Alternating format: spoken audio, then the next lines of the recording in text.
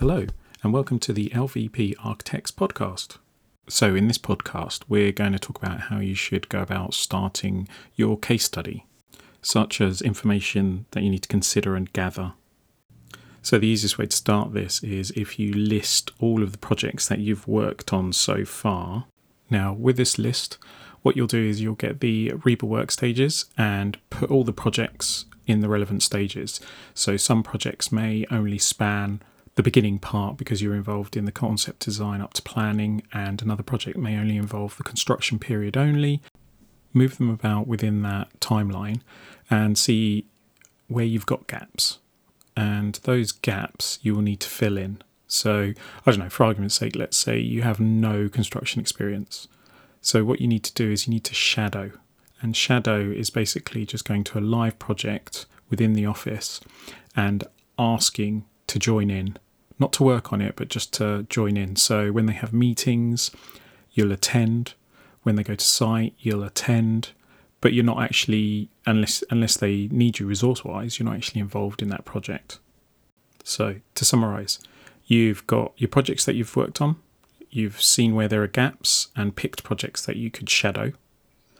You then need to list out the procurement routes for each project that you're intending to use or shadow, and whether this procurement route is traditional, single stage, 2-stage D&B, management contracting, or others. You need to list out. If you don't know what a procurement route is, you are going to have to know this. You're going to need to learn it. It's critical. But for now, it's simply the method by which the design and construction of a building is obtained. We'll go into a little bit more detail about procurement routes and other topics in the following podcast. But for now, because we're just talking about starting the case study, we won't get distracted by that. But it is fundamental to understand it because it will help you get to grips with what your role is in each stage of a project, along with what your responsibilities are to reflect that. The next thing to investigate for each of those projects or shadow projects is to note down any appointment types and the relevant signed forms contract for each of them. Like I said before, knowing your role is quite critical, especially with the roles of other project team members as well. So your role and responsibilities are determined by your appointment and the scope of works. So what stages are you appointed to? What is the scope of services set out in your appointment contract? So, the obvious one is architectural design, but what does that mean? Does it go into greater detail? Are you going to do planning applications? Are you appointed to be the lead consultant? Are you going to do CGIs? Are you going to be the contract administrator? How are you appointed for that? Are you going to provide the principal designer role? So all of these things will be set out, and later on in other episodes we'll discuss appointments and scope of services in more depth. But what you need to note down for now is what has been included in the services in the appointment document. So the agreed scope of works will spread out across the REBA plan of work stages that you've been appointed to. So, you need to know the REBA plan 0 to 7 stages, what's in them. So there's a template that you can get hold of. There's some great guides that REBA do themselves that you can obtain. So you need to understand that because you may be appointed from stages 0 to 3 only, and that might be to cover feasibility, preparing a brief, the concept design, spatial arrangements, but that's it. On another project, you might be appointed only for stage 4 to 6. So you're doing technical drawings, you're site visiting, and then you're seeing it through to handover. But what your responsibility within those stages is defined by your appointment and related to the procurement route. So you've gained this information from the projects you've worked on. You've seen some gaps. You've got information on as much as you can of the projects you're going to shadow. So what should you write about? This is the next step. You need to ask basically 2 to 3 main questions within the case study, depending on the word count allowed, obviously. Showing your findings, explain why it happened, as it happened, and your reviewing of the outcome and seeing if actually the approach that was used through that project in that moment was wrong or was actually just correct, and it was the right way to go about, regardless of whether you had a different procurement route or a different appointment. It wouldn't have changed. That's what you've got to gain out of these 2 to 3 main questions. So they don't have to be the most sophisticated questions, but they should interrogate areas of projects such as the client brief, appointments, fees, your scope of works, the procurement type, the construction phase, any delays, key elements that you're trying to review, that if you'd done it by another manner, that outcome may have been better than what you'd actually achieved, or actually you conclude in your argument that the approach was in fact correct.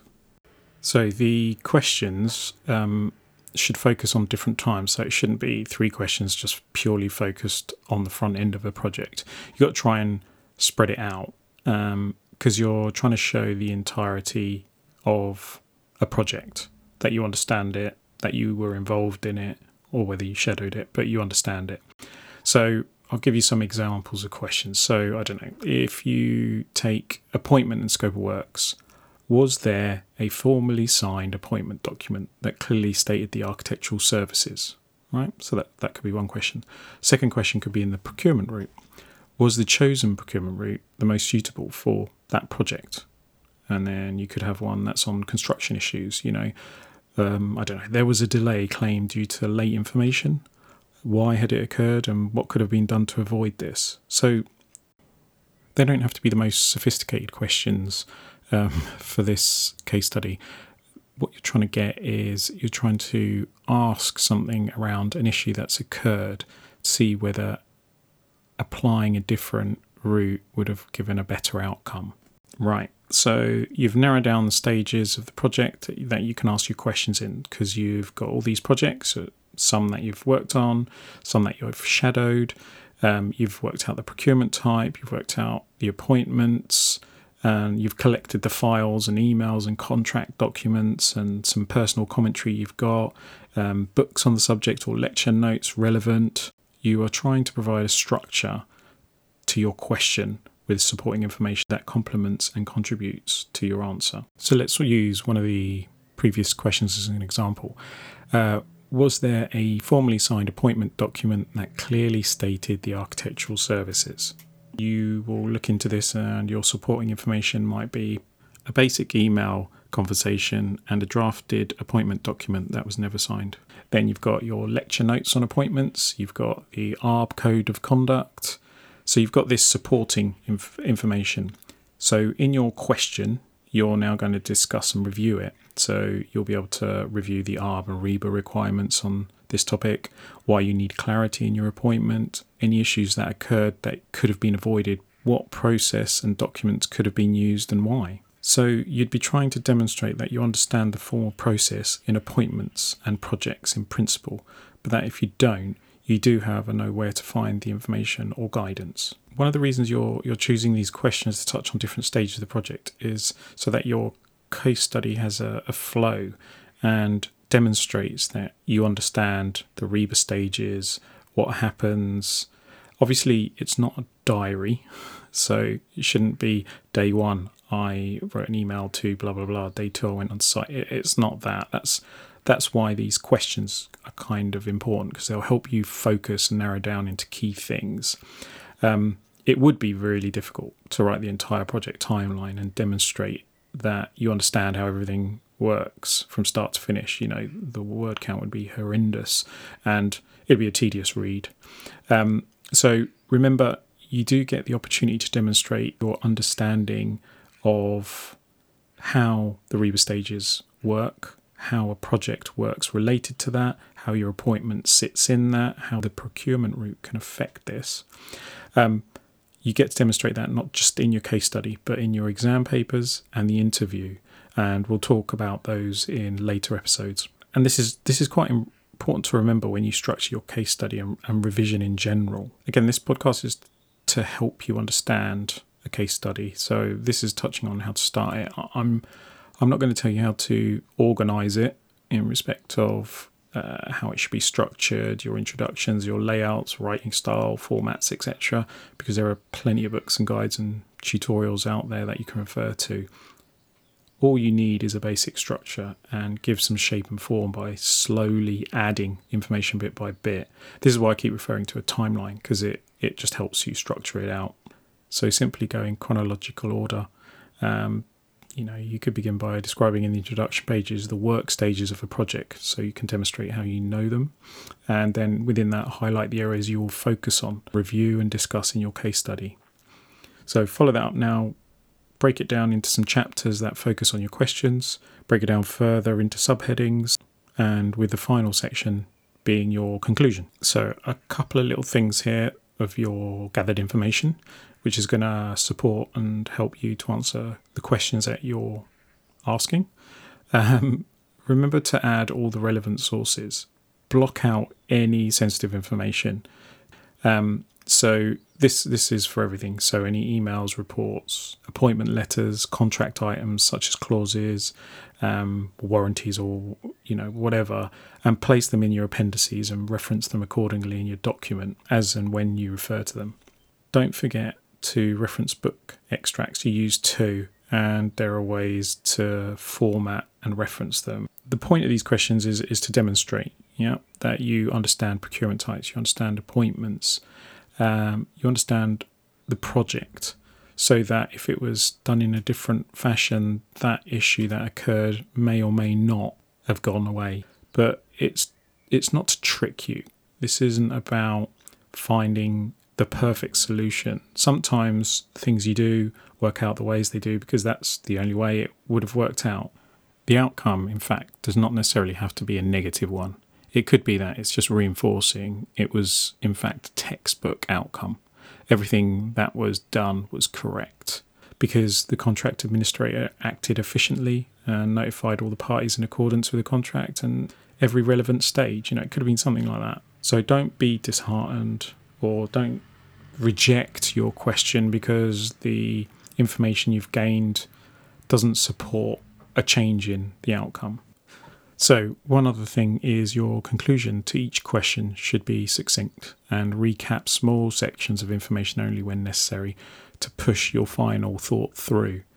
And at the end of the case study in your final review section, summarise again if there is a common thread and neatly links all your questions and answers together, such as a recurring theme. Maybe it was these issues always occurred because of the employment requirements or the procurement route itself. Remember that as you learn more about these topics within the design and construction process, you may need to review and edit your case study accordingly. So don't be put off. If you begin with the suggestions that I've made, it will set you up to begin to answer those questions. Hopefully this podcast has helped you understand the case study a little bit more, especially where to begin, and what sort of information you need to look at and questions to ask. And hopefully give you a little bit more confidence in beginning. I start with case study because it's where you should really begin because there are so many subjects that you're going to learn. Hopefully this podcast has helped you start your case study. So if you tune into the next episodes, we'll touch on subjects that you really need to know for your exam, and we'll link into your case study and your interview and even your PEDR. If you'd like to learn a little bit more or jump ahead into other aspects of the part 3, then please, by all means, go to the Amazon website and purchase our ebook, which you can get in paperback format too, called Unofficial Guide to the Architectural Part 3 by LVP Architects. So tune in into the next episode where we'll start talking about some of the subject matters that you really need to know for your part 3. And see you soon.